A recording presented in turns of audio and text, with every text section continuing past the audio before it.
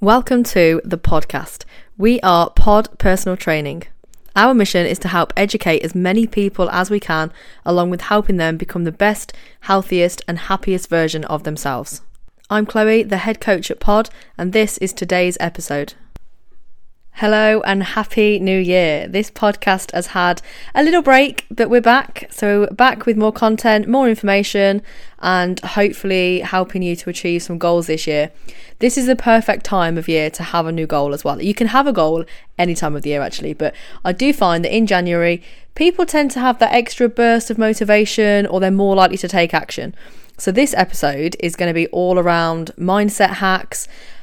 What exactly does create motivation, or how can you keep motivation, your mindset perspective, and then the language that you are going to use to talk to yourselves and how that can affect your results or affect your motivation level.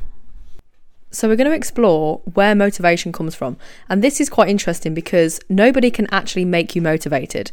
And this is one of the challenges as a personal trainer. We can't force anybody to commit. We can't make somebody book sessions or make them enjoy sessions or even make them turn up to a session. We can only really create an environment that people want to be part of, or we can offer support, we can offer encouragement. If someone's unsure of what they're doing, we can let them know that they are going in the right direction, but we can't actually make somebody motivated. So this is asking us a question of where does motivation come from, or how do we get motivation? Where does it actually come from? And like a lot of my theories and explanations, the simple answer is it depends. But in short, a lot of it comes from our mindsets. So a lot of it is the power of our thoughts, because our thoughts will create our reality. Think about this. We're often motivated until things go wrong. So quite often people will start a new plan and they're loving it, and then maybe it's been 2 weeks and you get invited out on a Saturday night. So then on that Saturday you overeat or you drink too much wine, whatever it is, and the next day you convince yourself that you've ruined the progress. So a good way to think about this is, if you spill some milk, would you then chuck the rest all over the floor because it's pointless to save the rest? Or if a car tyre had a puncture, would you slice the other 3 tyres just because that one had a puncture and the car is now ruined? No, probably not. And it might sound silly, but that's the equivalent of giving up because you've had one bad meal or you've missed some time over the gym. So a good thing to remember, and this can link to motivation later, bear with me, is that your results are going to come from an average of what you do over time. Not what you do once or not what you do twice. It is what you do most of the time. So this brings me on to my next point, is that people aren't going to be motivated all the time. This is reality. There is not one person who will have motivation all the time, but people still get things done.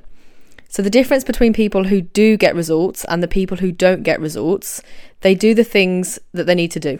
So they do things that are going to get them closer to the goal, even on the days that they don't want to do the work. So if you wake up feeling motivated on one day and the next day that motivation's gone, this is fairly normal, but that doesn't mean that we should just give up on those low motivation days.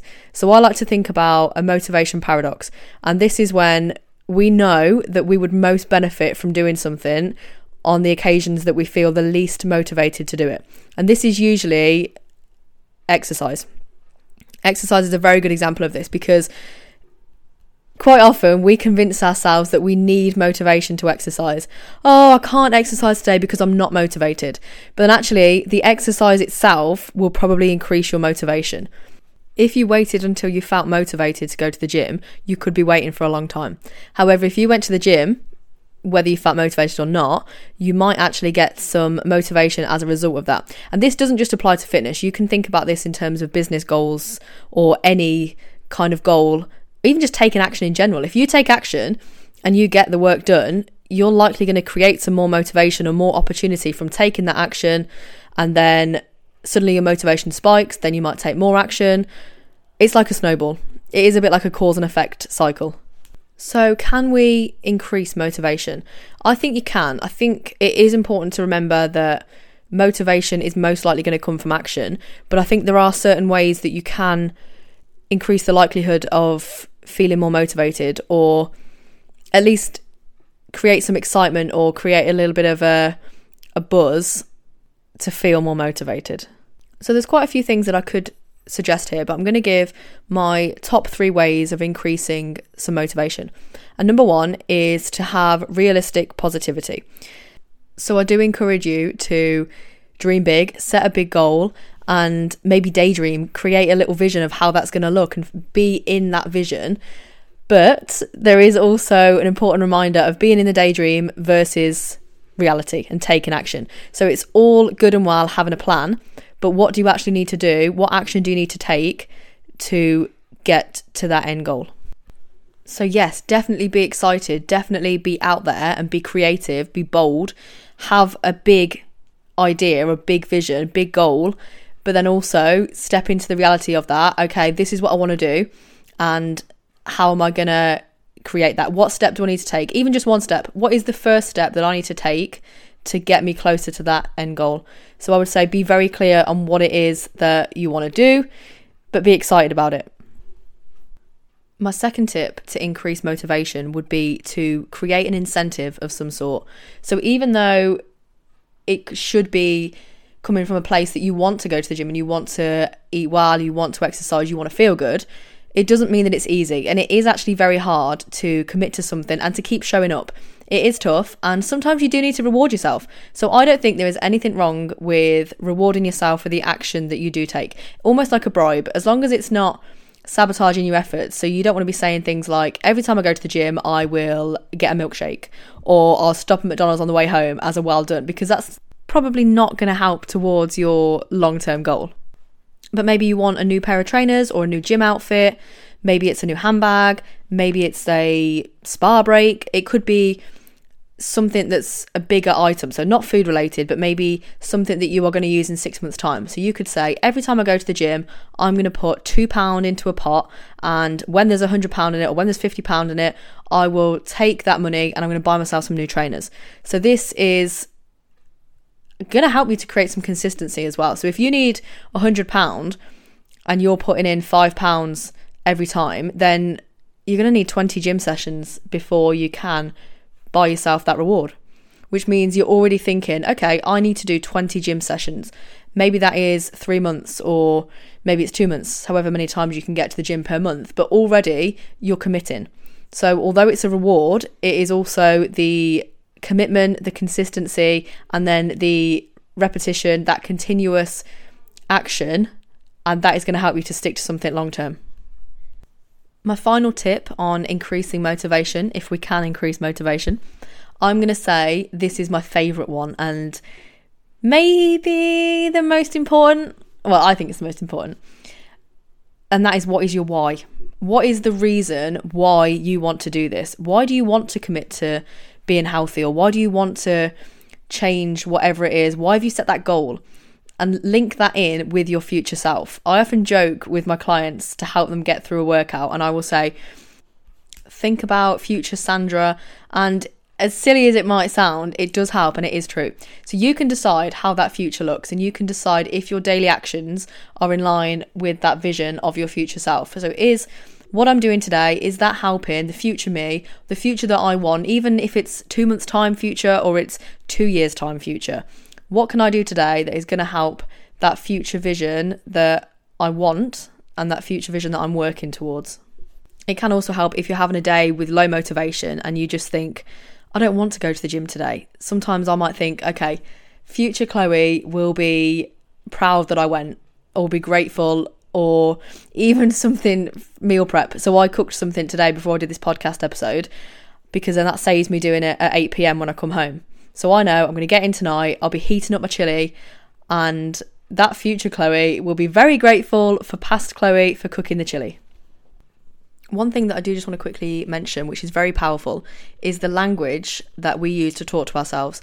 And this is something as simple as, rather than saying, I have to go to the gym because I need to do some exercise because I ate too much over Christmas, if you reframe that and you say, I'm choosing to go to the gym today because I know that I'm going to feel better for it afterwards, that is already a very different statement. The first one is, you have to go to the gym.